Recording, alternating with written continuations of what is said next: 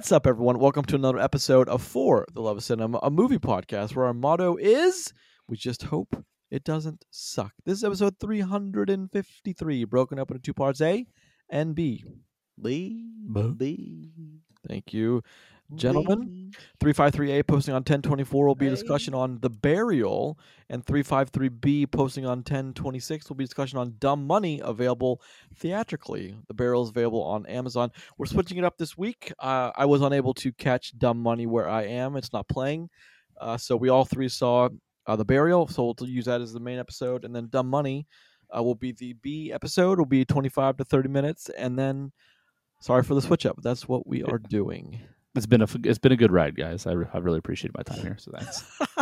I am one of your hosts, Grayson Maxwell. Joining me as he does every week is my co-host Roger Stilly and our lovely perma guest Chris Bond. Now, Chris, did you listen to last week's episode by chance? I have not yet. My wife did though. Why? What's up? Did you want to respond to what Roger and I said you were doing? No, I'm good. Do you even know what we said you were doing? No, I don't know. So I'm not going to comment on anything at this time. Roger, you like to fill our guest Chris in as to what he was doing last week and why he couldn't be on the show? I don't know what you're talking about. Running naked through wheat fields. Oh, but I would never say that. Oh my goodness, it is okay. So hold on. Funny story. So were you really running naked through wheat fields? Not recently. So we used to go on a family camping trip, right? So every year, or like twice a year, we'd go camping on like the acreage that like my grandfather owned, which is a ton of it. And one time, so like the whole thing is like we'd go down there, and camp, have some fun, eat some food, sleep in the tent, wake up, clean up the whole campsite, which we wrecked, and then come back home. Well, sure. I didn't feel like cleaning one time, and my uncle and someone else, I can't remember who it was at this point, basically said anyone that would run home naked, would streak home from the woods, didn't have to clean anything. I immediately stripped down to my spanky wankies, and I booked it home as fast as I could.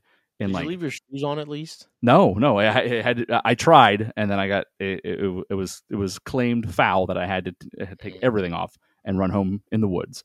And there's a picture of me somewhere where I have a shirt covering myself as I cross the road to my house. So yeah, wait a minute, that's actually happened. I have a question. Well, I have many, but I'll leave with one question. I have many.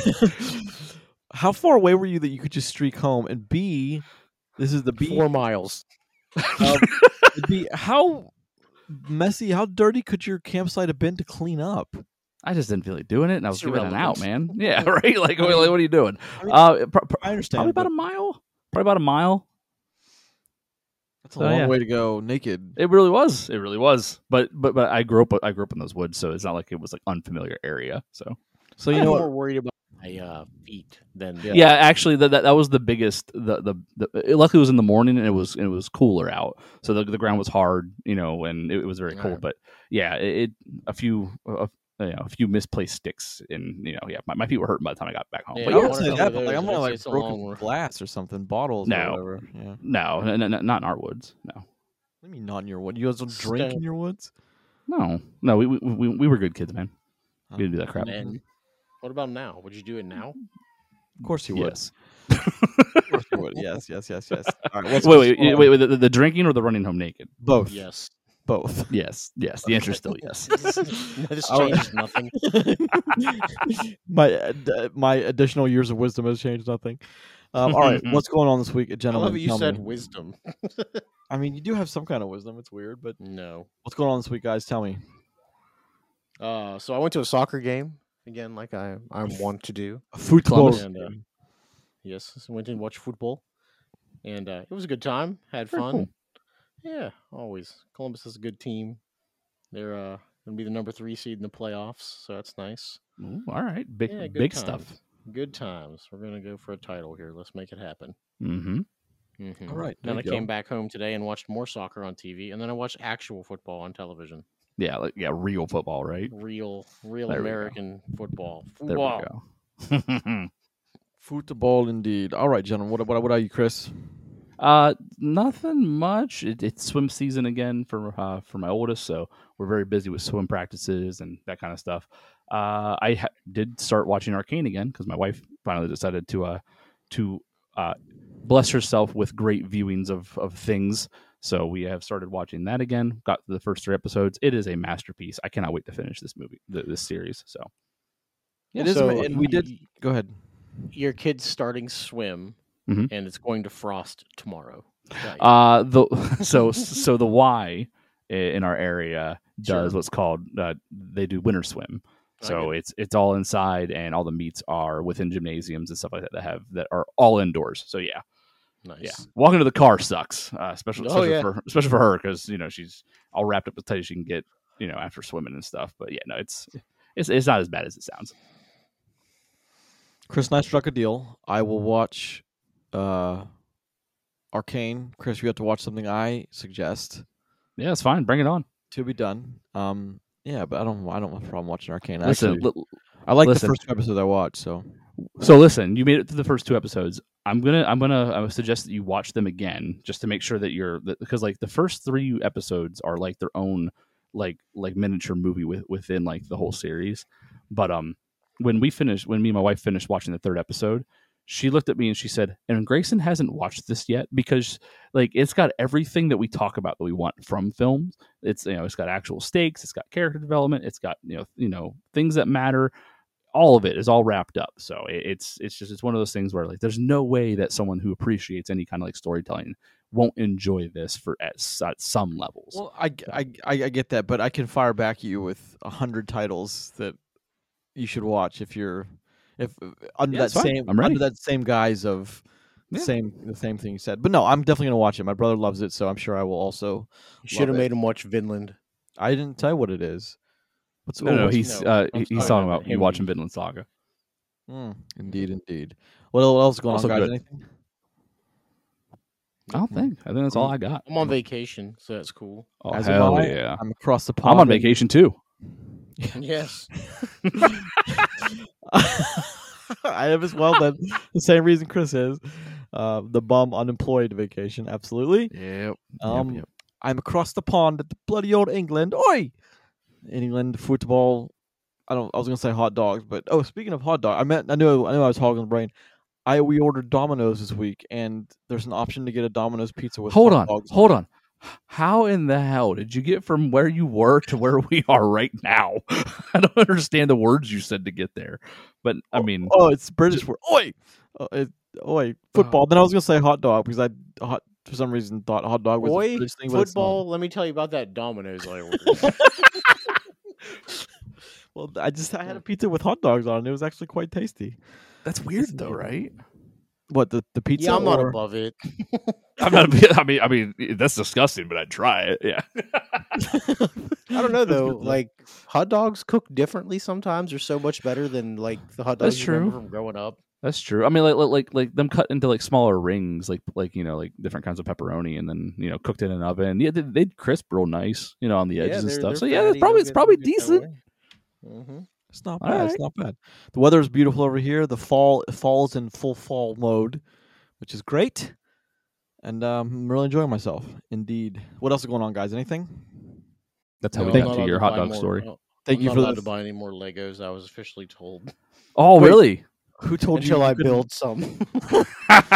Wait, Until hold you on, build, hold on, you're just hold buying on. them in boxes.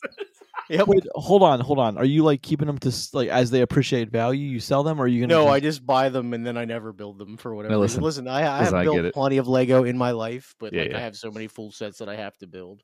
Yeah. Good news is I'm on vacation, so I'll be You have buying time. more You got Legos. some time. I don't want to get my apartment vandalized, but I do the same thing with Magic. Only I have hundreds and hundreds and hundreds of boxes unopened for the last 10 or 15 years, 20 years of Magic, just sitting in my Yeah. apartment in Pittsburgh. So, yeah, I'm gonna. Those are gonna be a good payday one day. Let me tell you something. Great payday. There you go.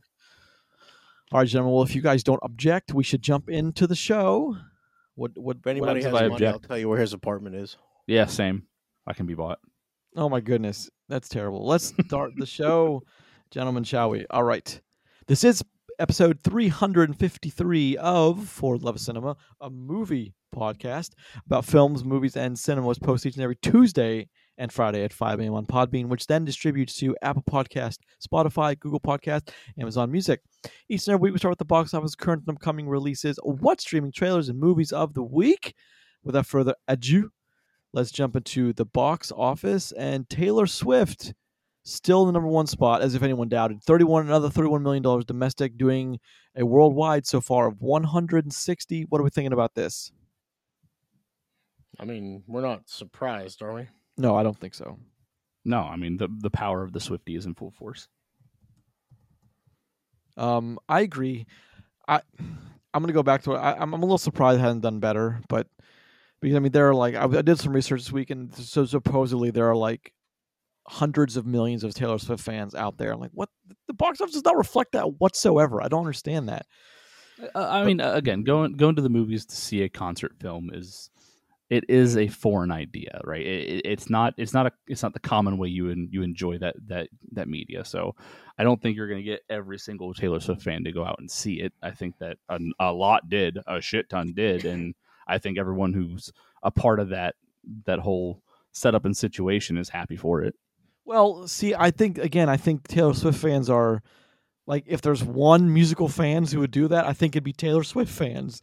But okay, we'll see. so before you move on to what's number two, I would like to point out the Taylor Swift Eras Tour concert film has officially surpassed the domestic total of The Flash, Shazam! Fury of the Gods, and Blue Beetle. Good. Wow, she's just beating the shit out of DC. Like, damn. Yeah, she is. She's doing a good job. I will continue to use this metric as it slowly takes down more stuff. Oh my God, Bob Ross fell off the table. Takes down. No, not Bob. Gotta say Bob Ross. Number two, Killers of the Flower Moon, $23 million this weekend domestically, with a worldwide of 44. Not a great start, but not a bad one either. I don't know. 44 hours long, like the movie? Yeah, yes, right? 44 hours long. $1 million for every hour. The Just so Exorcist. everybody knows, because I'm going to complain about this next week. This movie clocks in at 3:26. That is a trailers. 4-hour trip to the movies, folks. Like, if I can't catch this movie at 11 a.m., I can't see it because my children will be home from school before I arrive back at home. It's insane. So that's ridiculous. That's nuts, man. That's just crazy. Number three, The Exorcist Believer, $5.6 million domestic with a worldwide of 107. That's not going where I thought it would either. Paw Patrol, the mighty movie, $4.5 million with a domestic of 148. Paw Patrol is beating Exorcist. Of course it is. The Nightmare Before Christmas, the 30th anniversary re-release, $4.1 million, bringing it worldwide to 4.1 million. That gets re-released like every year, right? I remember seeing that last year, and if not the year before that as well, and probably the years before that too. That's one I think I might try to check out if I have time, but seeing as how I couldn't even find Dumb Money, chances of me finding that are pretty slim. Saw 10, The Creator, A Haunting in Venice, The Blind, The Nun 2, that's 6 through 10. I can't believe The Nun is still making money. Why the world is The Nun? Look, it's got a worldwide, its top end at 262, so I remember the budget wasn't crazy for that, so that's definitely a win for them. I mean, I know that they made their money back and more, including marketing. So yeah, it did not do a terrible job, even though it wasn't a great film. Was not, but people do love that kind of that cult horror stuff. People do love it.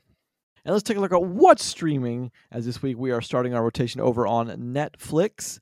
I'll start us off with Robin Hood, The Prince of Thieves by director Kevin Reynolds, Kevin Costner, Morgan Freeman, Mary Elizabeth Mastriantino, Christian Slater, Alan Rickman, Michael McShane, Geraldine McEwen, 1991. I have a bone to pick all the time with Robin Hood, Prince of Thieves. I think it's one of the worst 90s What? I said, what's that? Oh, interesting. It's not British. Right. Well, I mean, if that's what you're citing as what's wrong, there's a million things before that. But that's number one. That's the first thing you notice in that film. Well, okay, fair. Robin Hood, Prince of Thieves, among all the 90s and early 2000s big epics, I think it's one of the most visionary ones because it's one of the first, but it's also one of the ones that just doesn't measure up with the others. I mean, there's a lot to be desired with this one, and it should have. It was big budget. Kevin Costner at the time, Morgan Freeman. Although Morgan Freeman wasn't quite Morgan Freeman yet, and we had a young Christian Slater, Alan Rickman, had all the right elements. It just, it was weirdly told, especially how like the camera, like people, a lot of the characters like broke the fourth wall sometimes. Yep. It's just some of those camera setups are very odd and very just kind of out of place. I understand what they're trying to do with some of those setups, but it still doesn't make sense to me why you would do that in such a big budget film. But otherwise, it's right. Otherwise, I love the music. It has all the right flourishes and all the right moments, all the adventure tropes. I think Kevin Costner was probably not right for that role, and by probably not right, definitely not right for that role. But at the time, he was the right guy for the role. I don't even think at the time he was. I just don't know what like Roger just said. He made no effort to be English whatsoever. No, because he's Kevin Costner. Right. Yeah, he doesn't and he's care. like, I'm American. No, Kevin Costner was like, that was one of the biggest actors in the world at the time, so I can understand. But it's I like to go back and revisit that, especially when I'm working. I can just glance up as I'm doing my input. If you really love Bryan Adams, listen, that too. Watch that movie. I always think it's an interesting one to catch up with. It's got some good dialogue, and it's all the effects are practical, and there's not a lot of special effects. Which again, these days you got to enjoy, because so much of what we get is armies clashing, and there's CG armies, so they don't really there's lifeless. But that Remember one wasn't that like awful recent Robin Hood movie with Taron Egerton and Jamie Foxx? God, yeah, that movie stinks. That was in 2018. That was a big letdown too. Well, that was a bad letdown too. My goodness, big budget letdown. Those are the worst. All right, Roger. The Imitation Game by director Morton Tildum, Benedict Cumberbatch, Keira Knightley, Matthew Good, Alan Leach, Roy Kinnear, Mark Strong. 2014. Excellent choice, by the way, sir. Yeah, excellent choice, because it's an excellent movie, and Benedict Cumberbatch. This movie got him got some Oscars. He was already pretty famous then, but this really like propelled him to the top. It's a story about Alan Turing creating like the world's first actual computer, which ends up being a cipher for the Nazi code, beats the Enigma machine. So that's pretty rad. It's a strong movie. Everything in it is strong, and then you learn more about Alan Turing, the person, like how he was a gay man that was persecuted for that after legitimately saving millions of lives during World War II. So it is a crazy, awesome movie that is like the ultimate slow burn, and it works so very, very well. And that amazing score with that very excellent, with that very iconic piece of music that you hear a lot now that's an excellent movie. That's a good choice. And Chris, another good choice, sir. Us by director Jordan Peele with Lupita Nyong'o and Winston Duke. 2019. I know you're very fond of this movie, Chris. So tell us about it.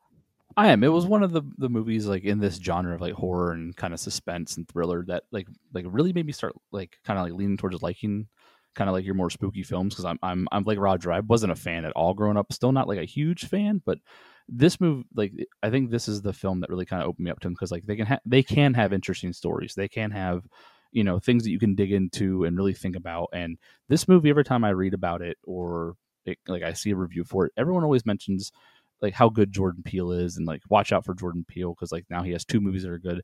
I don't think the movie gets enough credit for just being a good film. And all the performance in it are fantastic.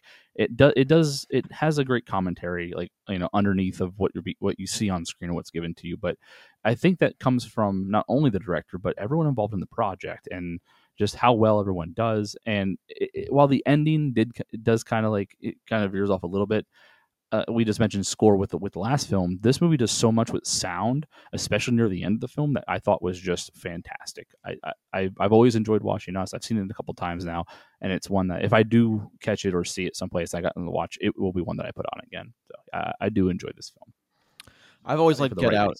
I've always liked Get Out. Get Out's the one that just I've been mesmerized by. But Us is that one that I always remember. That last shot is like it's so impossible. That's just not. Where they're like joining hands, all like that massive chain of like, come on, man. It was the uprising, man. Do you think if you had to, you could kill your doppelganger with a baseball bat? I mean, that's a tough call. I know I could. I don't think Grayson could, though. Why could? Wait, hold on a second. Why do you guys both unanimously agree without even taking a second to think about it? Well, I mean, have you ever met you? God. Well, Roger, could you kill your? Okay, but they're also armed with a bat. Oh, listen, I would fuck that dude up. I know his weaknesses. Dunzo, yeah. Go Wait, for the I don't- shins, right? Not even the knee, just the shins. I Out don't- for a week. You guys think you guys could both take down your doppelganger, no problem, but I couldn't. I mean, Yeah, no, we that's at pretty least accurate. agree. We at least agree, Grayson, that you would struggle, right? Like you would well, struggle. look, that's all I'm looking for. I'm not looking for like, nah, he's dead. Like you guys didn't even. I mean- You'll definitely be dead. Roger didn't even hesitate. You're like, nah, you couldn't do it. Like, didn't even think about it. He's being a little more straight with you right now. Fair Maybe it's the Look, kind I of love thought you this need. was. I thought this was like honesty and open. I thought this is what this was. My goodness gracious! All right, let's. Did I? talk Did I? about I mean, I initiated this conversation, so I expect True. it to be free flowing. All right, if you still subscribe to Netflix, I say that still subscribe because a lot of people have unsubscribed recently. So they are raising their prices again. They by are. the way. That is confirmed. not a small amount. It's a couple dollars. So It's going to be a couple of bucks. It's going to be more than a 10% increase. my The thing. balls on this company Well, at this I point, right? Like, Well, like I think they know that the SAG is going to win that strike. Is they're going to get everything they asked for, which means every time someone hits play on anything Netflix, they got to set up accounts for all these people and send them checks. I think they're about to get hit with. They've been operating with pretty much impunity for the last however many years, and they're about to be like, well, our monthly cost just went up by like $400 million, so we have to increase the a lot. price. So if you subscribe to Netflix, Robin Hood, Prince of Thieves, The Imitation Game, and Us by Jordan Peele, all available for your viewing pleasure. Let's talk about some trailers, gentlemen. Chris, I put this up there for you. Dune Part 2, the final trailer with Timothée Chalamet, Rebecca Ferguson, Florence Pugh, Zendaya, Javier Bardem, Josh Brolin, Austin Butler, Leah Seydoux, Stellan Skarsgård, Christopher Walken, Dave Bautista, Tim Blake Nelson, Charlotte Rampling. I'll stop there. It's a feature. Chris, I'll open the floor to you. What do we think about this last trailer? I thought we were friends, Grayson. We are friends. Why do you keep doing this to me? I don't need to see this anymore. It just makes me Yes, sad. you do. It makes me You want sad. to see it. You want to see it. No, I need to see it, but I'm not getting it yet. And the worst part about it is at the end of this trailer, it still says November 3rd on it. Oh, does it really? I didn't even realize that. Sons of bitches. Yeah. Maybe I I'm- didn't realize that was the final trailer. That wasn't. Maybe that's. I just saw that final trailer and posted it. But No, it is listed as the final trailer, and it did release recently, but it's just like they don't even have the decency to remove the original release date as it taunts me on screen. that's No, I mean, the trailer's good. That's like- It's everything I want. that's in like 2 weeks or like a week and a day. That the I know. November 3rd date You I mean know. 10 days from now, we could have been watching Dune. could have. Yeah, been. right. You're a dick, Grayson. Sorry. Yeah. I'm excited for Dune. It's been a long time since we've had something like this, like Lord of the Ringsy, to look forward to a part 2 of. It's been a while, and I'm happy we get to. But I'm very excited for this. I really hope we get it before. I was hoping we get it before March, but we won't. That's when it comes out. So Yeah, No, yeah. I was hoping it'd be before 2024 as well, but here we are. indeed, here we are. But I think, look, there's not one person not excited for Dune. I can't imagine there's someone like, no, just doesn't tickle my fancy. I'm only lukewarm for Dune. Get the fuck out. All right, The Iron Claw with Zac Efron, Lily James, Maura Tierney, Jeremy Allen White, Harris Dickinson, Holt McCallney. It's a feature from A24. Gentlemen, give me 1 second.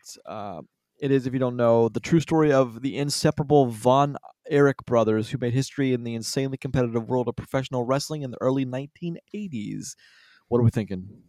So, if you don't know who these Zac people Efron are, isn't human, right? And That's what Andy we has know. Andy has all the abs. He's huge. Well, bro, did you see Jeremy Allen White?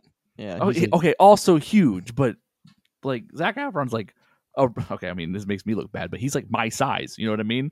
And like Mhm. he looks like he's 6'9". He's everything you could never be. Yeah, Piece of right. trash. He is a monster. So movie magic, whatever you want to say, he is huge. Kudos to both them guys, man. They got jacked for this. Yeah, makes I me mean, look, feel they're like a both in piece really of good shape. shit. So this story legitimately ought to be pretty good and very depressing because like Perfect. that family is fucking cursed, man. really? The I don't know the anything- I don't reason know we're anything getting a about 'em. movie about it is because legitimately a lot of terrible shit happens to those people. So Mm. yeah, It's going to be a fun family film. Good. I'll take my kids. Bring all the kids. Absolutely. Yeah, you should. I think it's got a hell of a cast. It's a good trailer. It just, or again, it doesn't. I'm glad it reminds me of like movies. It reminds me of kind of 10 years ago, like still when Hollywood was like no holds bar, huge budget, great trailer. They just no expense spared. It just reminds me of that. And I think we got to really kind of evangelize and watch the movies like that come so we get more of them. But I hope this movie does well, and I think it will. There's a healthy wrestling community in the States, at least the States, if not worldwide. So I think it'll do okay. I really hope it does. Yeah, that would be good. Yep, agreed. I often notice him like it looks well done. Zac Efron is huge in this trailer. He's massive. He's so big. Like when he walks down the hallway in one of the last shots of his arms look like tree trunks, and he's walking like almost side to side because he's so big. He has all the abs, all of the abs. That's it. No more thoughts on. Well, we're just gonna let it hang. You talking about Zac Efron's abs is fine by me. Good, thank you. Let's talk about The Boys in the Boat. Joel Edgerton, Callum Turner. It's a feature, and I want to make note that George Clooney is behind this one. The Boys in the Boat. I think they hold on. 1930s set story era centered on the University of Washington's rowing team from their Depression era beginnings to winning gold at the 1936 Berlin Olympics. I think they missed the golden opportunity to title this movie "Cool Swimmins," and I'm mad about it. Like Cool Runnings, or like bold. Exactly like Cool Runnings, but with yes, it's the same. It's the same story. It would be called Cool Boatins. No, it wouldn't, because they're not swimming. They're not running in Cool Runnings. No, but they run They're alongside. sledding. Well, they run alongside. They're running alongside. Cool sledding. Yeah. I don't know. I don't. Again, this looks big budget, no holds bars cost. I'm very excited for something like this. We need more of it. George Clooney, thank you. But as if thank you for listening to the show. Also appreciate that. Let's. I don't know. What do you guys think? Can you listen to the show? No, I'm hoping he does, and I just thanked him. So anyway, what are you thinking about this? Are we psyched? It looks this cool. Or no? Who doesn't love a good old timey sports movie? Yeah, exactly. I mean, it looks like, I don't know. I think it looks like Cool Runnings, but with white boys in a boat. So I'm down for it. I love Cool Runnings. It's one of my favorite movies of all time. Bold take, sir. Bold take indeed. Yeah, I'm excited for it. I think this is going to be one of the sleepers of the holiday. At least I hope so. It definitely has the potential to be a big earner, and I really hope it is. God, I hope some of these movies do well in this holiday season because we need something. We need Taylor Swift can't do it all, guys. Taylor Swift cannot do all the heavy lifting herself. I bet she can. I bet she could. She probably could, actually. I feel I should have said that, but yes, indeed. Yeah, never underestimate the fact that she can and will do it all. Yes, sirs. So there's the trailers you can check out on our social media. Dune Part 2, The Iron Claw, and The Boys in the Boat, all coming out before the new year. So I'm hopefully those will at least be good. Those are some. Well, no, sorry, Dune is next year, but The Iron Claw and Boys in the Boat are this year. All right, gentlemen, it is that time. Let's move into The Burial from Amazon. That sounds morbid. Who are we burying?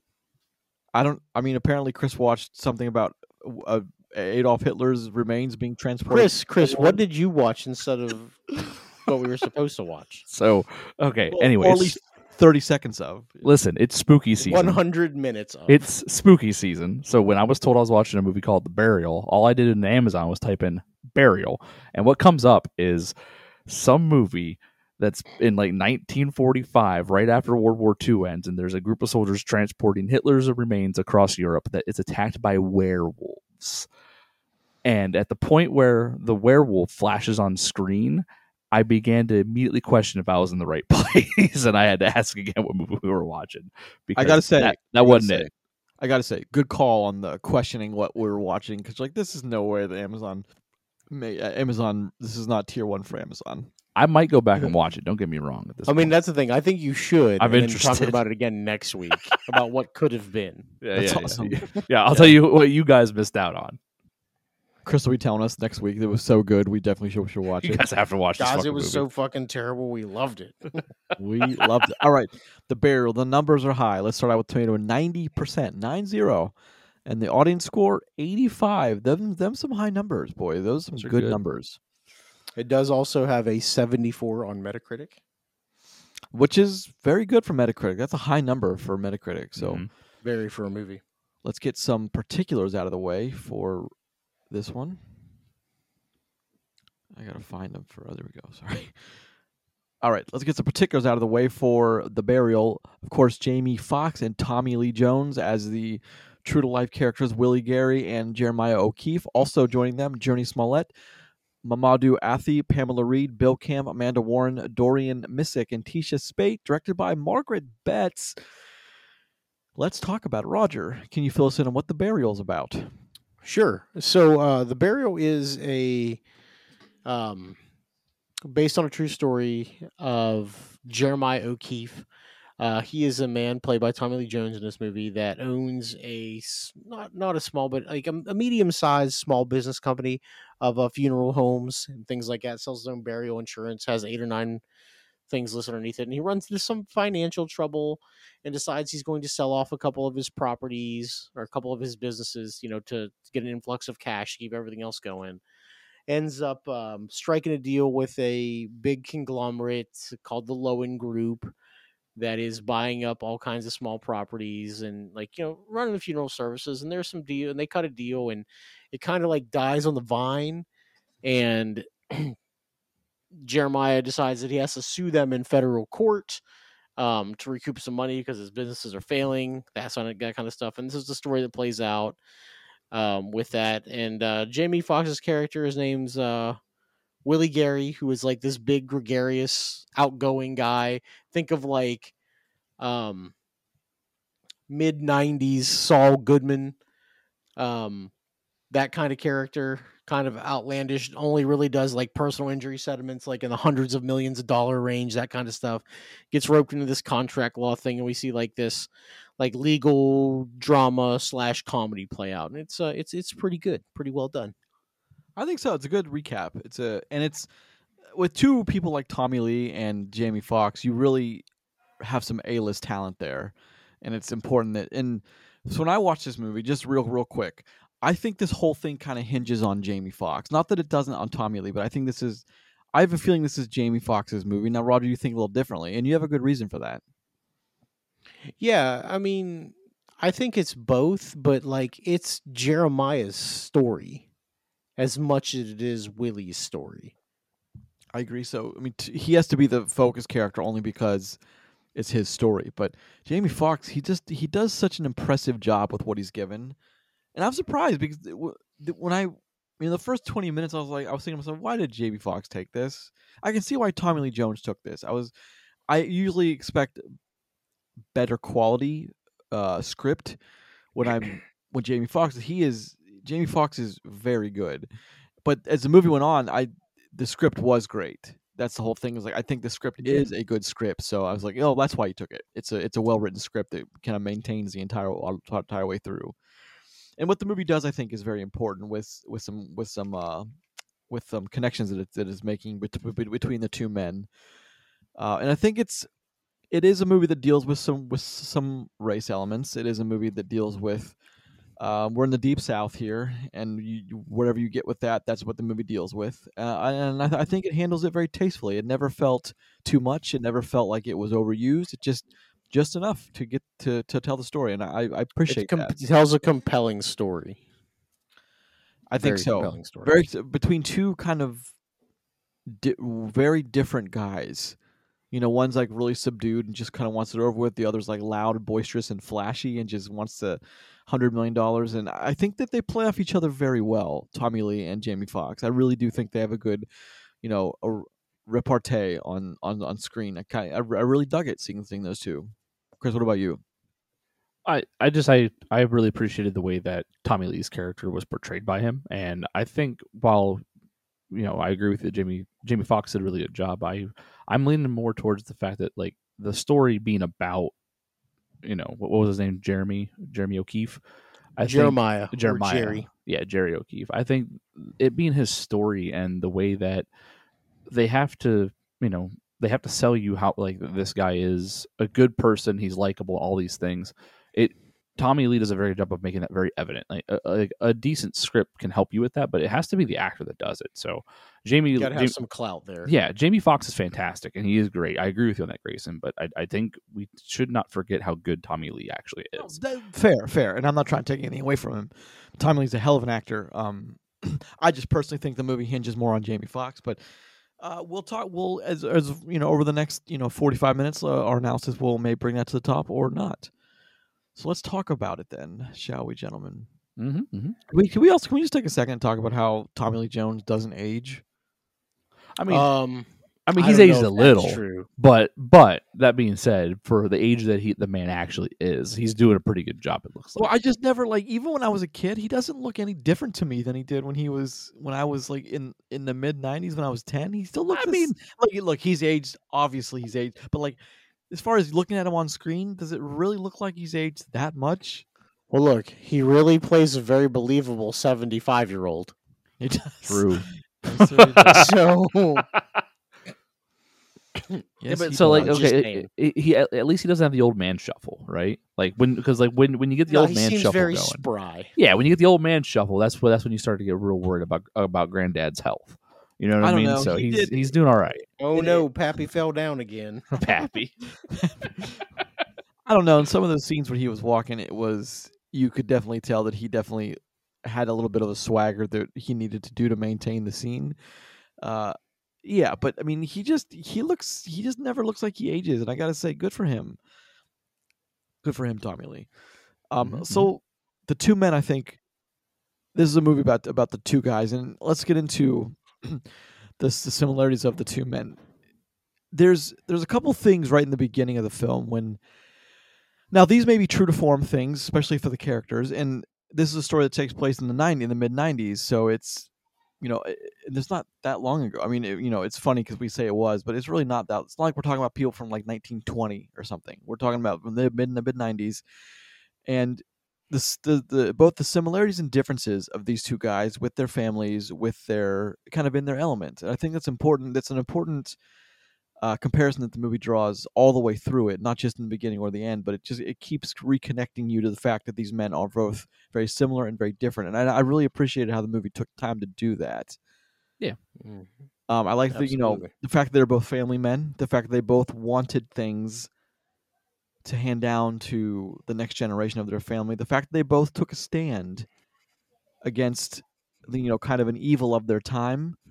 And they both had that in common too. And there's a lot of other things too, but so let's get into it. So Willie Gary by Jamie Foxx. He's a man that doesn't like you said, Roger, he only takes cases he knows he can win, so he keeps his win record very high and hasn't lost a case in 12 years. Hasn't lost a case in 12 years. And of those cases, he only takes one that is going to net him the lifestyle that he's wanted, hundreds of millions, if not, dozens of millions. He's got his own jet, man. He does. Wings of Freedom, which is a great Wings commercial. of Freedom, Wings of Justice. Wings of Justice. Yeah. Okay, Wings of Justice. Sorry, but that is a funny little thing they did for his commercials. And then we have Tommy Lee Jones, he's a family guy. 13 Wait, was it 13 kids? Yes. 13 kids, 27 grandkids, isn't it? Yeah. Now, Roger and Chris, you guys collectively have between you 3 kids. Can you imagine more? Can you imagine having 13 kids? Christ, no. Listen, I'm the oldest of 8 siblings, and most of those are like estranged, so I couldn't imagine having to live with that. Jeez, man, I couldn't. I mean, there was 4 of us growing up, and there were days that I thought Mom was going to fall apart like a robot. So, I mean, I can't imagine having. Geez, Louise, I cannot imagine having that many kids. But he's a family. If you take our combined children and that and 10 to it, That's true. That's true. Again, Tommy Lee, he's a guy who's less boisterous, kind of more subdued. Just kind of wants the last phase of he wants to make sure that his family is being taken care of and his work. He wants a legacy. He wants to maintain the legacy of his family. Yeah, he does. And then you put them both of the setting in the Deep South, and then you have whatever trials and tribulations that also brings. And let's talk about Alan Ruck for 1 second. Cameron Fry Mhm. from Ferris Bueller. Sure. So Alan Ruck, he's an interesting guy. Has an awful mustache. Awful. Not strong, right? Grayson level bad. Ooh, Wow. Yeah, no, I like that. Yep, Can that we, makes sense. geez Louise, guys. Did you shave it? Yeah, it's gone. You piece of shit. Wow. Why does that matter? You said you were coming back with it. Yeah, you said you were. I'll come back with one. Don't worry, I'll come back with one. All right. Actually, I want you to grow a soul patch. Yeah, that actually lines up perfect for your personality too. I do not want a soul patch. Thank you. No. All right. It's not about you. What do you mean Yeah. that? Hold on a second. We need to unpack. What do you mean it aligns with my personality, Chris? What about You having a Mr. soul patch? He's right. I don't Like if you had a little beret on and a soul Mhm. patch. Oh perfect. yeah, a little beret. fedora even. Oh yeah, Mm, I can see it. Ooh, I Grayson can in see a it. fedora? I can see it. no. Do you have any no thanks. vests? Shut up. We're not doing this. Oh my gosh. I know exactly what you're going to. No. How many vests do you own? 0 vests. Thank you. Well, no, I have one in my closet. There it Oh, is. okay. There it is. All right. So let's talk about the movie. Alan Ruck. Yeah. I like this is another character that I really kind of enjoyed because he went through, I want to say he went through a whole arc of redemption, but he went through, in the beginning he was very unlikable, and by the time we were done with him, I kind of like changed my tone on him. I mean, his character like, has okay. actual growth, so I mean, Yeah, it's that's- fair. I agree. I really kind of dug his character and how it changed. I don't like how he just kind of leaves the story and then doesn't come back. But I know that might be true. That might be again one of those true. Well, to life there are things. several characters that just sort of at one point leave. Just walk away, and I'm I sure mean, that's for very reasons true. that do make sense to the movie, but Yes. I won't spoil that part. But I think it the last, definitely makes sense in the story. yeah, the last guy that leaves, before Alan does, I think actually like, I don't know. I like the fact that he told him that he's really sorry that this happened this way. I thought that was actually like a really cool moment for that specific character who was a small character, almost inconsequential, but like lines like that, like I don't know, it gives you a little bit more depth of tone of I agree. I where agree, Chris. people are at, how these people are like, may have actually interacted. I think lines like that are important, and a lot of times those seem like throwaways, but I think that was actually a powerful one, even though it was very inconsequential in like the large picture of the movie. I like that scene a lot too. Well, there are a couple of those, I think, lines of dialogue or scenes that we didn't get, and I kind of wanted, and then actually kind of going against the grain. I didn't want. I don't know. We'll talk about them, but Mm-hmm. I did like that, Chris. So what you just said, the dynamic between Alan Ruck and then Jamie Foxx's team. Yep. And it is part of the film, but it's a necessary part, and it's one that makes sense where they are in the case they're doing. Mhm. And I liked how they use that. So Mahmoud Athi, the young lawyer, I thought he was also Al Dawkins, baby. Al.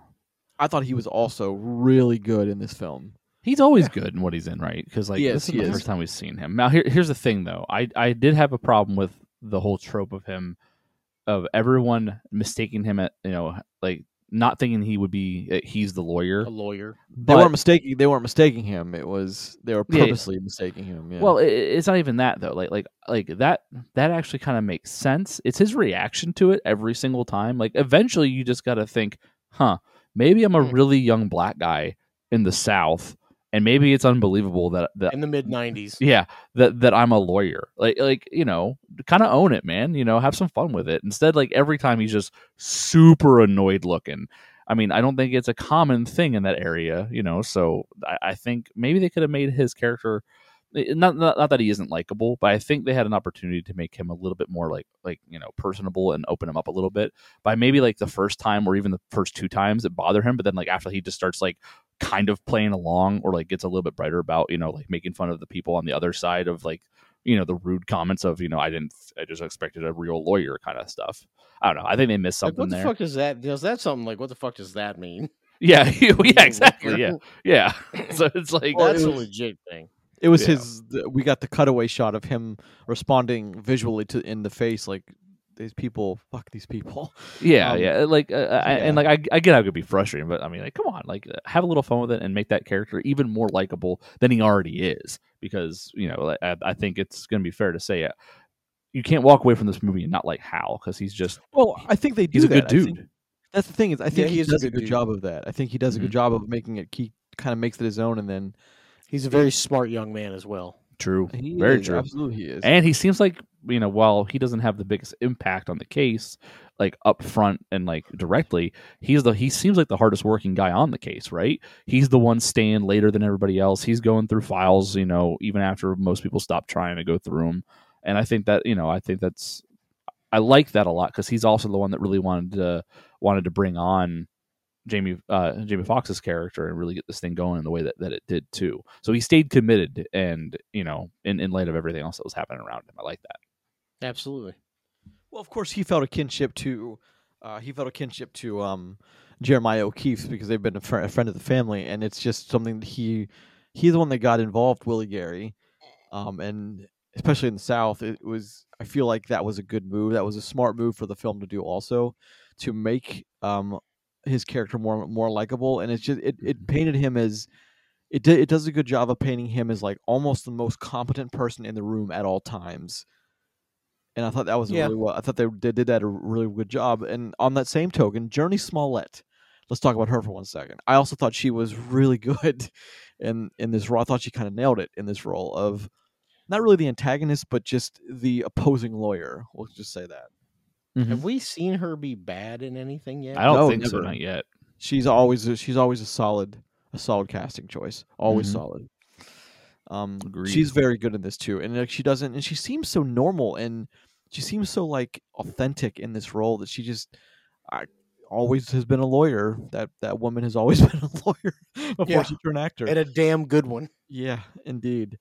Again, the good script also does a good job of helping to paint these people as wonderful character actors for the characters that they're playing.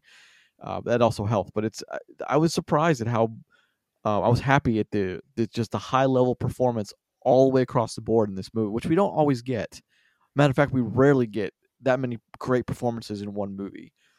So I was happy. I was really happy about that. You guys? Well, it's weird. Like, you got a good group of actors and actresses, right? And you have a good script and a compelling story, and we get a pretty decent movie out of it. But I just don't think this is gonna I don't think this is gonna do anything for Amazon. It's unfortunate because it should, but I don't think it's gonna do anything for Amazon. I think this is gonna be overlooked by people, and it's just gone. Let's talk about that for 1 second, Roger. What do you think about that? You think they just should have promoted the Hitler corpse werewolf movie? I mean, those movies have like a weird cult following. So, Like an actual cult following? Well, it was a cult of werewolves following the soldiers, yeah. So it makes complete sense. complete sense.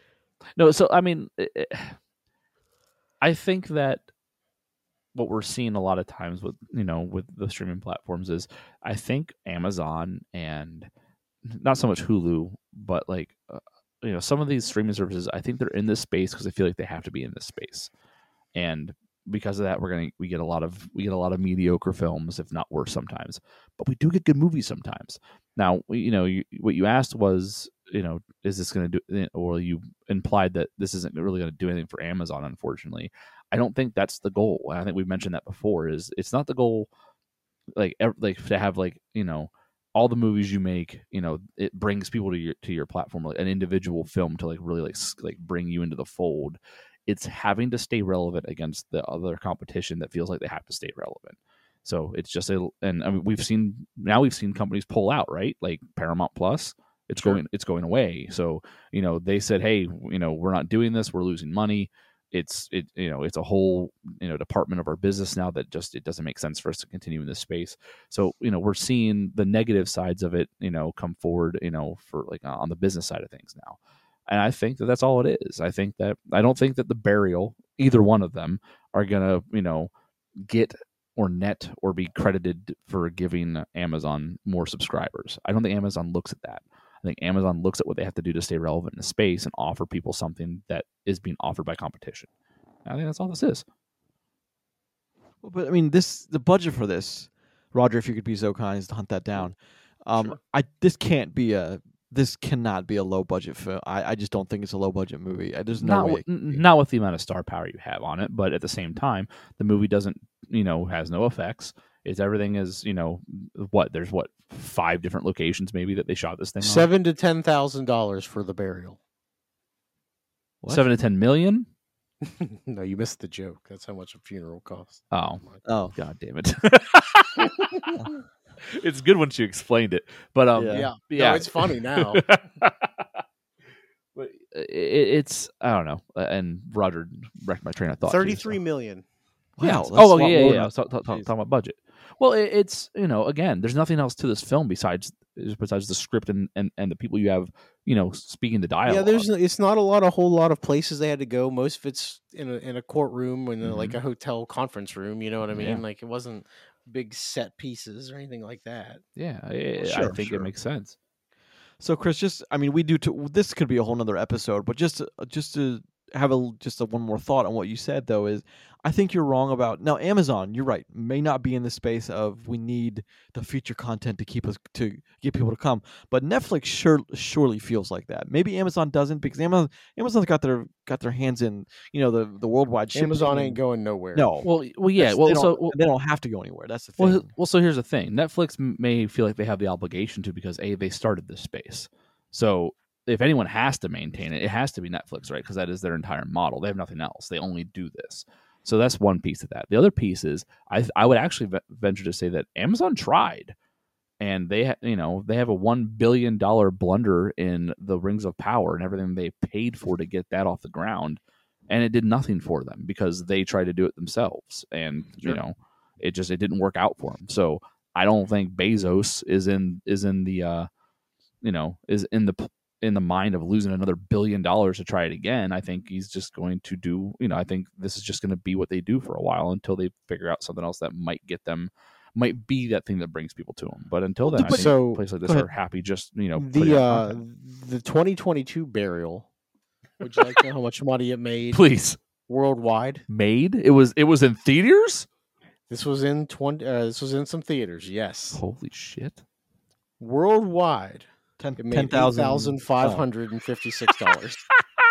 Well, I was gonna say 10, so I wasn't too far off. But I'm so watching Somehow you this. overshot though. sure. But see, just before we move into more of the discussion of the Burial, I think this is a good place for Amazon to be. If there's only 33, anywhere from 10 million to 40 million, I think is where Amazon these movies are fine, and they just made one in The Burial where it's a good solid movie for $33 million. Let's talk about Amazon movies for 1 second, just because I want to bring up a point. So, we haven't watched an Amazon movie in a while with any like elaborate pieces going on. I mean, I know we just watched the Michael Pena movie. Yeah, And yeah. actually, I should check the budget on that while I'm doing this. A million But miles so- away. Yeah. Yeah, a million miles away. So, do you guys remember when we watched the Michael B. Jordan movie, Just Mercy? Yeah. That wasn't Amazon, It is Amazon. but we watched that in theaters. No, we did not. I'm positive we watched that theatrically. Are you sure not? Are you sure you're not talking about Without Remorse? Maybe I am. The one. Okay. The Okay, so maybe I mixed that up. What character? The Rainbow Six character? Yeah. Yeah, that's Without Remorse. Okay, so never mind. Let me recalibrate that here in 1 second. Because now I fucked up my whole idea. You ruined my idea, but thank you for Dang it. With real news. with facts and knowledge. Dang you. it. No, but it's a good. I mean, I'm sure I feel like I have an idea what you're going to say, and it's a good point to make. It's not a lot of money, is what I was No, gonna say. yeah, that's Okay, yeah. so they don't have a budget listed for a million miles They away? don't. I can't find one either. That's weird because are we assuming that if it's not listed, it's probably more than they wanted to pay for it? Well, so no, I'm assuming that the budget was pretty low for that I film wouldn't as well. figure that one would be that high. Well, I mean, think about it. Did you guys ever go back and watch the scene of the rocket lifting off again, where it looks like it's just It's just just not good. it's not. It's like it's like someone has a miniature like stop motion set and they're just pulling a string to lift off the rocket in a straight line. So like maybe they didn't spend a lot of money on these again because I don't think they're trying to get return on like direct investment at this point for these kinds of movies. I think they just want to have content because they need to remain relevant for when they do get something that's big. I don't think they're banking on all these being these huge hits and being these huge blockbusters. They want people to recommend them so people keep their subscriptions, and that's it. And they'll have their next Rings of Power. Netflix will have their next Stranger Things. All these platforms will try to have their next one. And Paramount thought they had one in Yellowstone, and it just wasn't enough to be to make things happen for them. So they pulled out. But I think it will continue to go on this way until either Netflix prices itself out of relevancy, or until the next big thing hits and then everyone chases that next big thing. Think about, how big Game of Thrones is, and what it did, for that genre of show. We got like 4 of them now, right? Someone will make the next big thing. It will make them a ton of money, and everyone will chase it until someone innovates with something of their own. And it'll be cyclical. Sure, that's a good way to see that. You're definitely right though. It will be cyclical until someone. I mean, just again, one final thought before we move back into we've ventured away from the barrel. We need to get back to. However, Roger, what was the name of the failed streaming service that you and I absolutely detested, but it didn't do? Michael Katz was involved. DreamWorks, Katzenberg. There was Quibi, where you're supposed to digest movies in like bite size. That was like 2-minute things at a time, because they were banking on the fact that people didn't have time, and they were banking on the same thing that streaming services were banking on: is we can kill the movie model theater, and we can make it better. And it didn't. They were just trying to be like TikTok and YouTube Shorts right before they were a big thing. If you tell me that Vine wasn't the greatest thing ever created, I'll tell you that you're fucking wrong. You are old as fuck sometimes. You say some things that make people just date you. Hey, Vine were good. Everything I just said was factually correct. These aren't feelings again. This is factual. Hold on. Okay, all right. This is fact, brother. Hold on. There were some. If you go on like YouTube and watch like the legendary mime beans, like those are very, very clever. Yeah, those are good. But the point is like, they were trying to just win the day overnight, and I just don't. That's why I was so upset about them, because like they were trying to like capitalize that weird sex doll movie or something. I don't know, but they wasted like $1.5 billion on content that no one ever saw, because it just didn't. No one subscribed to it, so you can't. It had Anna Kendrick, didn't it? Yes. Well, I mean, one of many huge stars for a massive. What are you talking about? Christine, one of the Dummy. Ahead. It was called Dummy. Yeah. So it was about someone's weird like fetish doll thing come to life or something. Yeah, I do remember seeing an ad for that. Yeah. Anyway, so let's get back to the burial. Let's get back to the burial then. Let's. No. I like where we're at right now. This is the best we'll ever be right now. The weird sex dolls movie. So let's talk about other characters. All right, guys, thank you. Let's bring it back. Bring it back. All right, gentlemen, we're here. Back to the burial of another thing I really loved that this movie did was and there was more than a few of these scenes where people were sitting around a table either negotiating or discussing a case or whatever. What this movie is really good at doing is capturing reactions of many people, especially when someone said something and the camera would cut to 2 or 3 people to see their reactions real fast. And I appreciate movies that take the time to do that, because to me that's detail. Instead of just going back and forth between people talking, they're giving you a few seconds to get everyone's reaction around the room also, which I think is very important to character building. It's more important than a lot of directors these days give it, because a lot of people don't do that. But I'm glad that Betts did that, because we got to see some character reactions around the table, and in a weird way, it gives you a large amount of insight into characters like Alan Ruck's character, or even, for instance, when they're doing the negotiation at the end, and Tommy Lee. Love that scene, by the way. Fucking love it. O'Keefe and his wife, they don't even speak, but like they've been together for so long and they're on the same wavelength that like they just get, like she just like cracks a weird little crooked smile, which if you blinked you wouldn't see in the movie, and then he knows exactly what, like they're on the same page, and like I appreciate that. Though that scene was my favorite in the whole movie.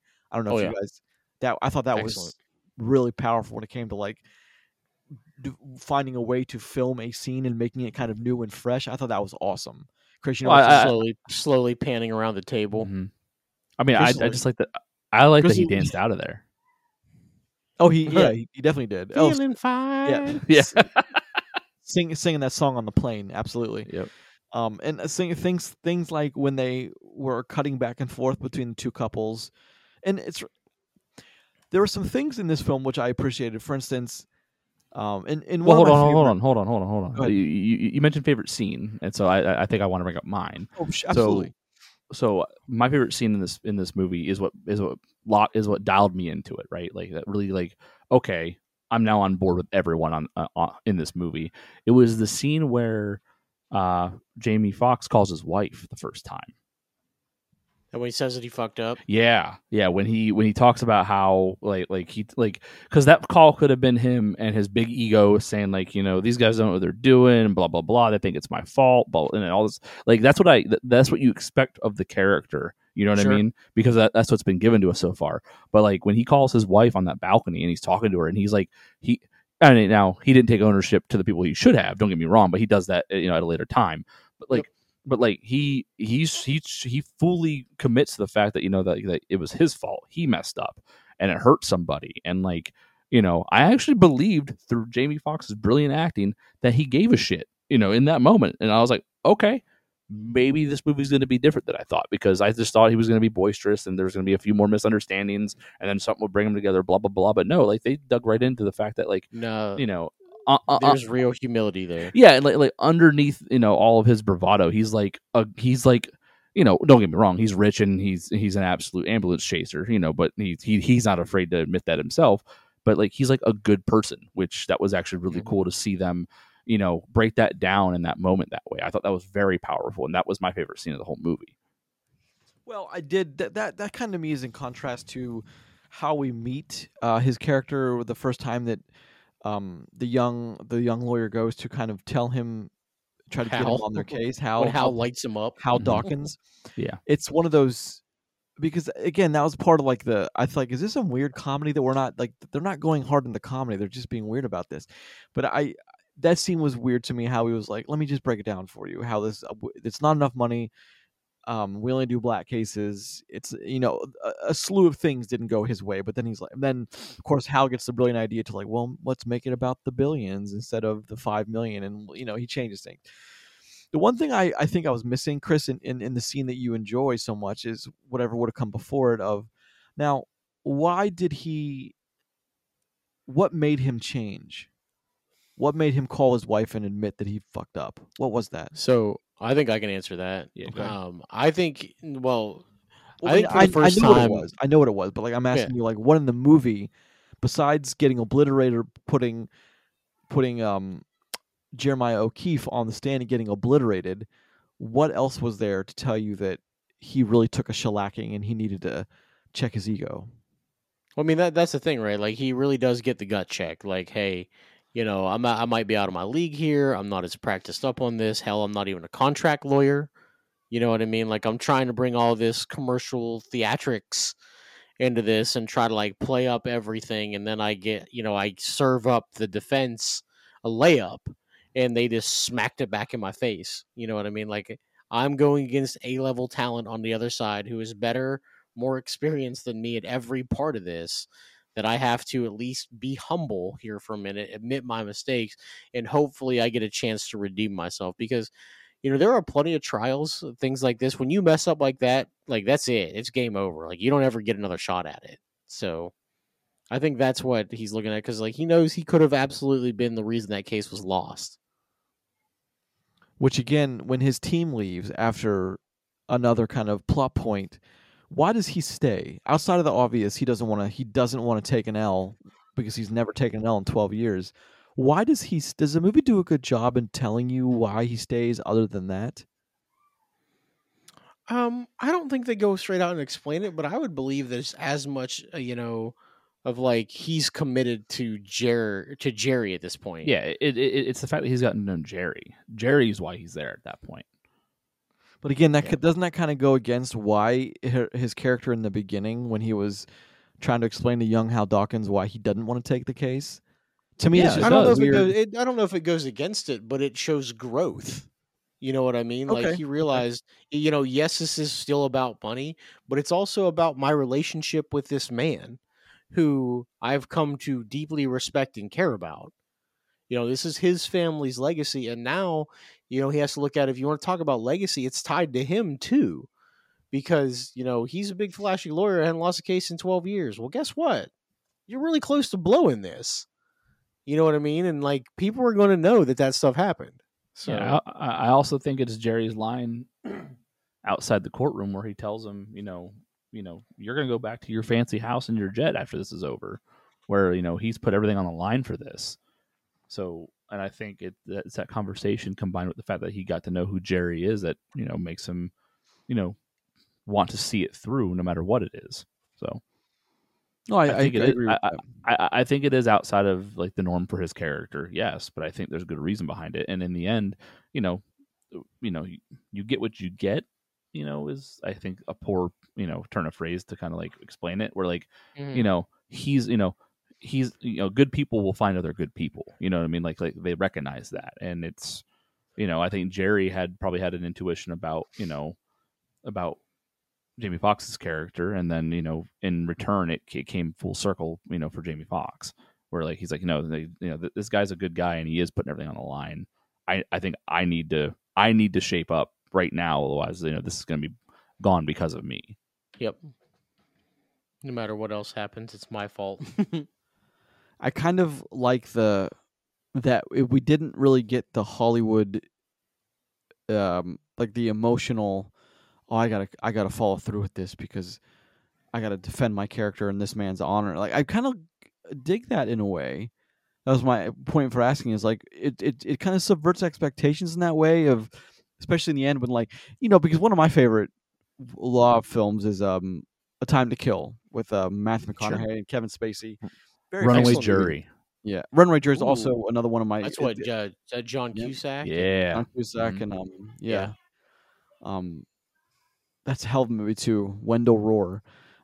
Yeah, that's got a lot of good reaction shots too. One of my favorite is when one of the lawyers in that film realizes who's spinning the jury, and he looks at him, and it's a wonderful reaction shot of I forget the guy's name. Who's the guy spinning it? Who's the villain in Old School? Who's that asshole? Pritchard. Who is that? John Cusack. No. Roger knows what I'm talking Jeremy about. Piven. Piven, yeah. Piven is the guy who gets the reaction or does the reaction shot. It's beautiful in that film.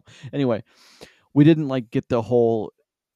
He kind of flirts with Gurney Smollett's character, and there's a couple other things didn't happen in the end. I thought at least one of them was going to offer Hal Dawkins a job, and no one does. It's just like I kind of, even though I want that, and you guys know I want a ribbon tied around everything beautifully. We didn't get that, and I'm glad we didn't. Wait, hold on. I think we got 500 million ribbons tied around things. Yeah, No. it's not even. Go ahead. What do you mean flirts around having an affair with Smollett's character? Where the hell did you get that? I never got that vibe. Yeah, No. I'm saying the movie we didn't go there. Oh, okay. I thought you said that was like one of the things that you got from it. Okay, no, yeah, because I would strongly disagree with you, but you didn't say that. No. Good on you, son. I appreciated that fact. I appreciate same, very much the same. Another thing I loved is talking about all these things I love, but it moved into a lot of things well. Is when we see they always take time to not only show you one couple of the love story. This is a love story. It's just not between. It's not your traditional love story. It's just it says two different couples, and we get to see how they each react. Like my heart melted a little bit when you saw how Tommy Lee and his wife of many years spent those tender moments together, and then when Jamie Foxx's his character's wife came to his hotel and they had that little dance-a-thon in his those are great moments, man, for any couple out there. Great moments, and I'm glad the movie really capitalized on because it humanizes these people, and they're not just Hollywood lawyers doing in a film you're watching. It makes them real people with real problems that just want to burn out, just blow off steam before the final verdict their own way. And I really appreciate that because I don't think a lot of movies take time to do that. No, but I mean, this also isn't a lot of movies. You know, Oh, this one's you're- pretty good from start to finish. You're right. You're right about that. And Yeah. we don't Yeah. get that a lot. Yeah, it's called above. It's above average for a reason. I agree. What else? Tell me some stuff you guys didn't like about this movie. Was there much? Honestly, I don't have much that I would take out or anything of this movie. I think it all plays pretty well. I think the one thing that I enjoyed about this movie is it's not a short movie, but it doesn't feel long at all to me because it flows so well. And one of the best things a good movie can be is where it feels like it's going quickly. You know, because like they spend the last hour plus of this movie in the courtroom for 90% of it, and that never feels boring or slow to me at all. You're Not right. at all. It doesn't, except when they go see like the fields and they have that That's not explanation boring, of. though. No, it's not. That's It's excellent scenes. it's an excellent. It gets giving you context and background of what's going on, and a very important context with the Lowen group. So let's talk about that guy who is the head of the Lowen group. He's rich and then he's not. He's a hole, man. He is an a-hole for sure. Now listen, any guy that invites me on his boat and feeds me some lobster, I'm at least down with a little bit, right? You know what I mean? Sure. Who I mean, doesn't listen, want? I'll take the meeting. Yeah, 100%. That's You fair. always take a meeting. Oh yeah, Yeah. Mhm. No, you're not committing to anything, but you are getting some primo lobster. Mhm. Look sure. good too. One thing I thought it was weird, and maybe I'll just bounce it back to you guys. I don't think I missed something here, but maybe I did. Is when he's on the stand, and Jamie Foxx is making a point about the boat that they were on, Mm-hmm. and he's trying to make the point that it's a very expensive boat bought off the backs of the rich black community or the poor black community that they swindled out of hundreds of thousands of dollars. Hundreds of millions of Millions, dollars. Hundreds of millions of dollars. And when Jamie Foxx walks up to the stand, and it's not quiet enough that the jury can't hear it, and he says, "What really bothers me about this is you don't seem to be bothered by it." And the guy says, "Nope, never." Yep. And I'm thinking, well, does that remove some tension from you guys? Because not only did the jury hear, not only did the jury hear that, is now there's no chance, there's no tension even a little bit that Jamie Foxx is going to lose his case. Well, so With hold on. Will I mean, Gary. Some rich prick sticks his foot in his mouth. I don't care. I mean that would be called the nail in the coffin, right? I think that was the entire point of Jamie's. Sure, know, sure, and I yeah. get that, but that's kind of like, And, well, this is a slam yeah. dunk. Huh? Well, do you want them to cut away right when he's going to answer, like from a movie making standpoint? No, I was surprised the guy didn't. I mean, he's the head of a multi-billion-dollar corporation and didn't have a better answer than that. Well, okay, so Well, you have to tell the truth. There's two things: is A, this is movies, you know what I mean? So it's going to be a little bit dramatic. Two is that I think in that point, at that point of the cross-examination, the whole goal of one of the goals of cross-examination, one of the ways to achieve it is to make the person you're cross-examining forget Closer. about everyone else in the room and they're having a conversation with you now, so that they forget that they need to answer certain ways and things This like is that. all on the record. Yeah. And there are hundreds of people watching. Yeah, exactly. Yeah, like your goal is to make someone break that focus, and that's exactly what he was able to do. And that then whole scene. Go ahead, Brian. I was just gonna say he asked that question in a way that also was it was a trap. Like if he says no, then he looks like a prick for that reason. If he says yes, that means that he thought about it. He knew what he was doing was wrong. He did it anyway. Never. Yeah, exactly. So either way, the only way he wins is if he doesn't answer that question, which is still a loss in that situation. So it was just a brilliant way to set up that with courtroom drama. I don't know why I thought that was weird. It's just like it's a red flag to me of like, it's a weird way to have him answer. Now, again, being as it's so 995, it's a lot of that could be true to form and like, nope, that's what he actually said on the stand. Mm-hmm. So Yeah, Very possible. That would be available to find in public record. The other part of that is like that whole scene, man, like it gets really intense. And when he was like, all right, I'm not dealing with this, I'm leaving. And he's like, sit your ass down. Yep. He's like, I'm not done here. Even the judge is like, And the judge is like, hey. No, he's like, don't use that language here. And he's like, sir, you can't leave until I tell you can leave. Mm-hmm. Like, what? You can't just leave when you're on the stand. You can just get up and walk Yeah. away. You're in the middle of being examined by a attorney, sir. You can't just leave. Being judged by a court of your peers. It's like you just remembered you left the oven on. You got to go fix it. I gotta it's go. very strange. There's not All a the way whole back to Canada. there's not a whole lot I didn't like about this movie. I just like a lot of games I've been playing recently. This movie just kept getting better as it went on. It just kept getting more and more. Now let me ask you something, Chris and Roger, and who else can do the O'Keefe role besides Tommy Lee? Who else can just throw out some names? I'm just throw out some Liam names. Neeson. No, not As long as he doesn't have to jump any fences. I'm serious. Who else do we know of? Just you can just rattle off. They could have done this. Actually, let me just pull up some guys in their 70s, actors in their 70s, and we'll go down a list. I'd be curious to know because Tommy Lee Jones brings a certain kind of. Tommy Lee Jones is 77 years old, by the way. So he's right. He's right up there. I mean, I don't know. So like, shit! All the first three people on this list could have done this: De Niro, Pacino, Sam Neill, Robert Redford. I don't know. Dreyfuss. I don't know. I could see Redford of those ones. I could see Redford before the others, but Sam Neill could have done this. I don't know. The thing is Tommy Lee Jones and the way he did this, he has that very like that humble, like like a servant of others, like old man look to him, right? And that Pierce attitude. Brosnan. Pierce is too pretty, right? Yeah, you know what I mean? He's still too too pretty for this. I mean, I think Danny DeVito. Yes, absolutely. Stop. Well, hey, look, he said he was too pretty, so I just had to do it. you can't even go with Jack Nicholson because again, like he almost has like a way he carries himself that's not smug, but like he can be a dick sometimes, right? Tommy has that, he looks like he doesn't have a mean bone in his body. I think that's okay. So I have a real one here. What about Michael Keaton?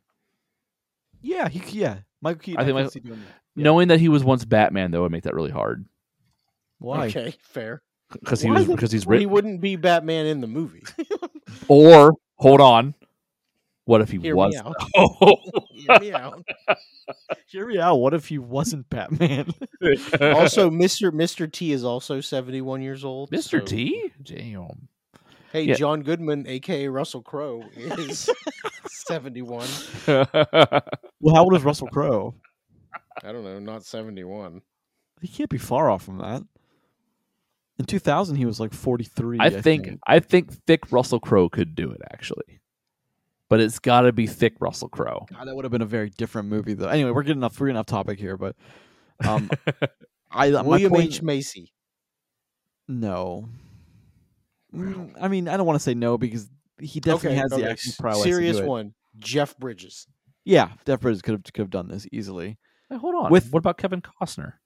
No, he's not old enough. Yeah, he's not old enough. He's not? Okay. He's not in the 70s. I think Jeff Bridges could have. I think he has a lot of the same mannerisms, or like very similar mannerisms to Tommy Lee as well. So, yeah, I think that could have happened. But all right, so we're getting a little off the cuff here. I was just curious if who you thought could really do that as well as he did. Kevin Costner is 68. Jeez Louise. That's close, right? 1 year off the golden year. He's not 70. Nice. Not 70. All right, so anything else? What you guys name me some more stuff you didn't like, or say you didn't. There's nothing else you didn't like. So no, I'm good, man. I enjoyed this movie. There's not much I didn't like here. That it's not saying that it's a perfect film.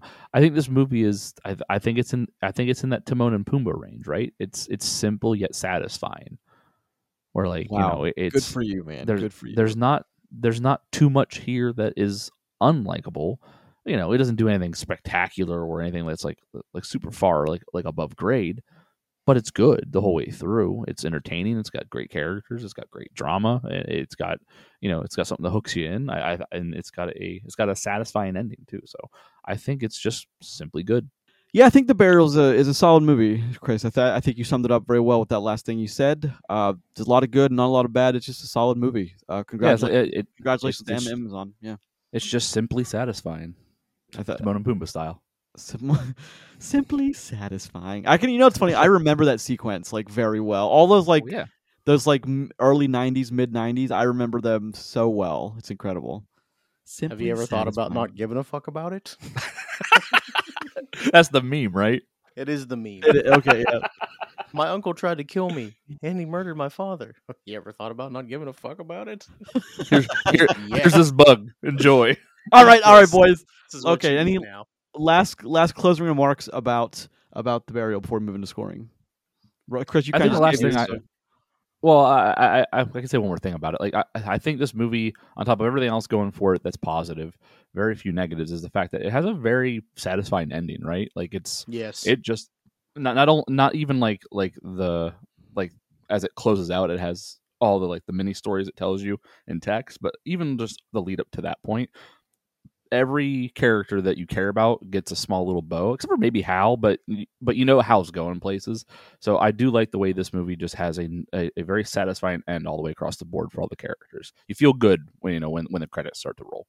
And I agree. mad props to Jerry for sticking it out till '96. By the way, Right? Yeah. good for him. Yes, indeed. Well, I mean, he had the bankroll to do it at the end, so definitely had the bankroll. Chris, one thing I want to say on what you just said is I do agree with you. Everyone got that nice, neat little bow. I was. It's just me wanting the completionist version of the movie, but I was really hoping one of them was going to offer Hal a job. But like you said, he's young, motivated. He's going places. Oh So yeah, absolutely. I think you know that by just the story that was told that Hal don't need no help. He's gonna be okay. Yeah, he's gonna scowl at people for the next 10 years until he looks old enough to be a lawyer. It'll be fine. That's right. That's right. And I did enjoy very much like the weird, not weird, but like the ending, the closing we got on the Jamie Foxx character and the Journey Smollett character. How they were very friendly with each other. It's like you're probably one of the best lawyers I've ever had to go against. Very very creative. And then she mutters that thing. It's like I wonder what Cochran will think. Putting a nice little bow on the Johnny Cochran thing too. Yeah. Like that's. Yeah, so I think it's a very solid movie. So let me ask you guys one more question before we go to score it, right? So Sure. the way that this closes out, how it has like the it gives you like the text bookend where it's telling you about just like the little story after with the true story stuff. What do you guys feel about like that kind of closeout? Does that elicit like good things for you, bad things? Do you like seeing it? Do you not like seeing it? I actually really enjoy when movies like give that. I don't know. I find it weirdly satisfying when I have that little blurb to read afterwards when the movie ends this way. I love those kinds of endings, and I don't know why, but I just it hits all the good endorphins. So for me, I get really annoyed when based on true story movies don't have that. Mm-hmm. You know what I mean? Unless here's the thing though, unless they wrap everything up on the screen, because normally they don't. Unless they wrap everything up, like I want to see a recap. I want to see what the real people look like. Mm-hmm. You know what I mean? That's a must for me for a based on a true story movie. Gotcha. What about you, Grayson? I agree. Well, it also adds an element of more of a realism to it too. You know what I mean? It just it adds it's another layer of the neat little bow thing that it's. I find it. I don't find it difficult. I find it kind of weird to think about. If you're watching a movie where someone survives because they're still alive today, and you're watching their harrowing story, it's a weird mix between the movie, as in like you're telling the story and you're putting them in mortal danger, which people know they survive. There's a weird mix between like you still gotta keep the suspense, but people know they survive, so you got to use that as a tool to help write the suspense as well. It's just, I don't know, it's one of those things. But I agree with Roger. If it's a true life story, I want to see the people. I want to see how closely they've been represented as far as like physically and like what they look like. That stuff usually just very nice things. The last time I think I really really enjoyed that, like a huge smile on my face, was Green Book. Roger, I know you and I covered that one. That was Green Book was a really good movie though. So that one, best picture winner too. So yeah, that's one. Also, you see what they look like. You see that they're still friends until one of them passed, and it's a great little way to tie that bow. And this one's not all that dissimilar. I mean, they went through a thing together. They were friends until one of them passed, and then even beyond that, they're still friends. Like it's a great little vignette or bow on the vignette of what is those two characters. I had a friend who has like severe ADHD, and he hated when movies had like text at the end of them and stuff like that. I remember being in a theater once, and as soon as it started, he just screamed, "No one cares!" And he started walking out. That man is irrationally angry. It wasn't even angry. You know, one of those actually, Rogers, that I think will go against the grain for you and me is a movie you've never seen. I've talked about it, Fly Boys, with James Franco, like 2005. Never seen It's it. a story about the World War I dogfighting. An American goes over to fight with the French to try to hold back the Germans, and that's a weird because like That sounds there's like this down love. Rogers' alley. It's a war story, and this whole time he's been like he goes over there and he's found this woman with kids and he falls in love, and then like Paris has to be evacuated because the Germans are coming, and then the closing, even they've gone through this entire movie together. Then Rollins, I think Jake Rollins is his name, and then the end of the movie is like, well, they evacuated and she was never seen again. They never saw each other They're again. dead now. Hard out. Well, it's like, why would you just let me believe that the love story was then? Like, why do you just let me believe they were together? Why did you destroy well, my shit.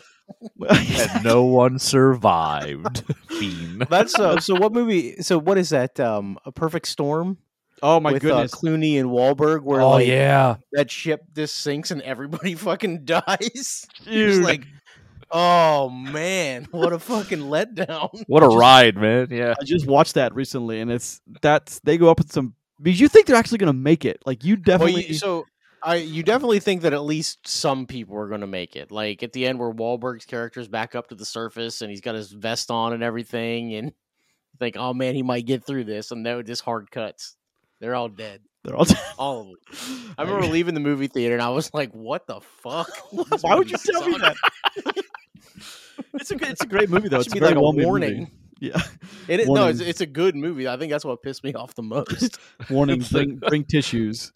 Available at the concession stand for $25. Yeah, that's. I agree. So let's move into scoring this bad boy. Then, anyone have a burning desire to go first? I'll go. I will. first. Okay, Hold on. got it. I got it. Roger. It's Roger's turn. I'll go. So in this movie, like I think it's very well done. It's acted very well with a story that's you would think a story involving a significant amount of contract law might be very boring, but it's not. Like it works pretty well.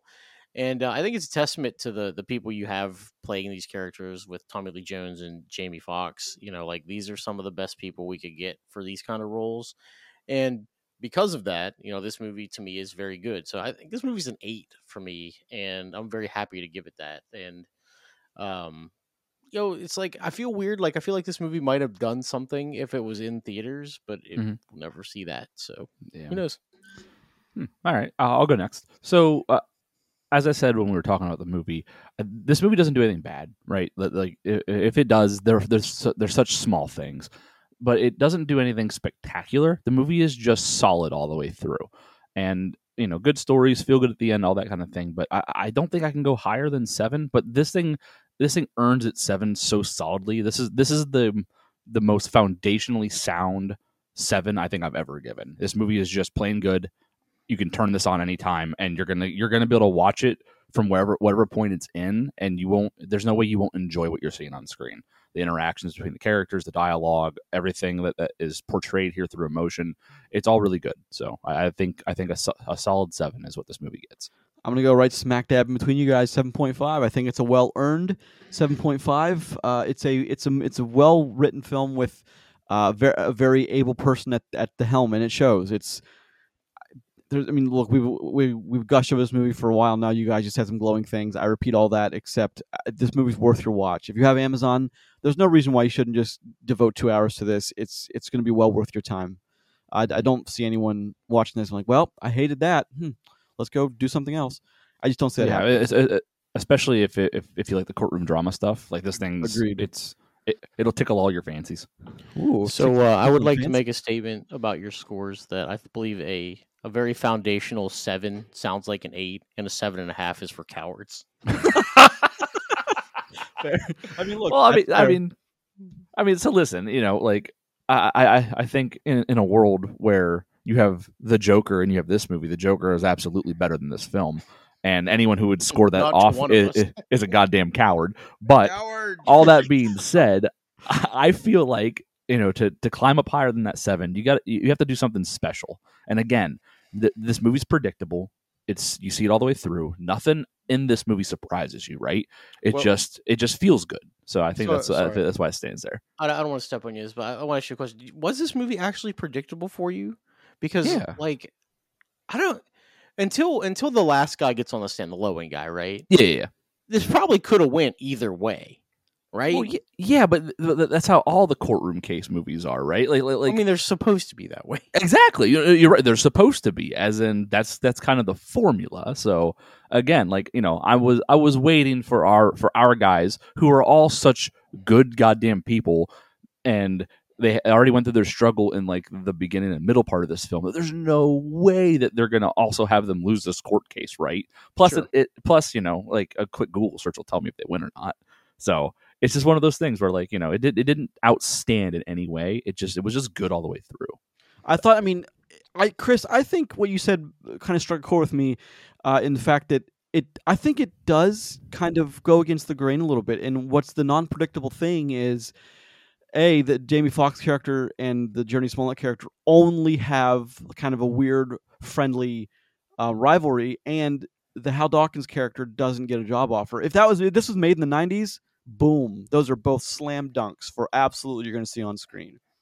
Well, no, there's plenty of movies just like this where there's no funny business between two people and dating and affairs stuff either. I don't know. There might be like people love that kind of. They love to watch that drama play out. But I hate that. I think it's no need to manufacture that. Yeah. But I do think it's a better movie than people. I mean, I don't think this is going to be watched. I had to dig for it. So if I had to dig for it, then I imagine most people will have to dig for it too. Especially if you watch it after. But if you watch it after the first 2 weeks it's been out, that's Amazon, they bury everything the first 2 weeks it comes out. Like after it's not on the homepage anymore. Isn't the entire homepage of your Amazon like Lucky Charms and Leprechaun stuff though right now? Why would they be that? He's in England, not Ireland. Oh, okay, gotcha. Interesting, sir. Thank you. That's borderline racist. I'm going to be honest. Hey, listen, borderline. That's the key. You got to walk that line sometimes. Got to walk that line. All right. So I think those are very, very. It's a very good movie. They got very good scores. So thank you, gentlemen, for joining me for this, talking about this movie. As always, it's been a blast. This has been episode 353A of For the Love of Cinema, a movie podcast. Each new episode posts every Tuesday and Friday morning at 5 a.m. on the podcast service of your choice of the following 5: Apple Podcasts, Podbean, Google Podcasts, Spotify, Amazon Music. Please leave a comment or 2, rate, subscribe. Every little bit helps. More importantly, thank you very much for listening. Check out the show on Twitter at LoveCinemaPod. I am at Grayson Maxwell 1. I am at Rod Stillion. Chris Bond, I am. Chris Bond, he is. No Twitter, no X, I should say. Don't forget to check us out on Facebook, always posting things on social media. Send us an email to fortheloveofcinemapodcast@gmail.com. And next week, we're taking a look at Killers of the Flower Moon and Old Dads on Netflix. Couldn't be a greater contrast of movies. A hard R rating and a comedy. Yeah. There needs to be like 2 intermissions in this next movie, or I'm mad. There's not a single intermission. You mad, bro?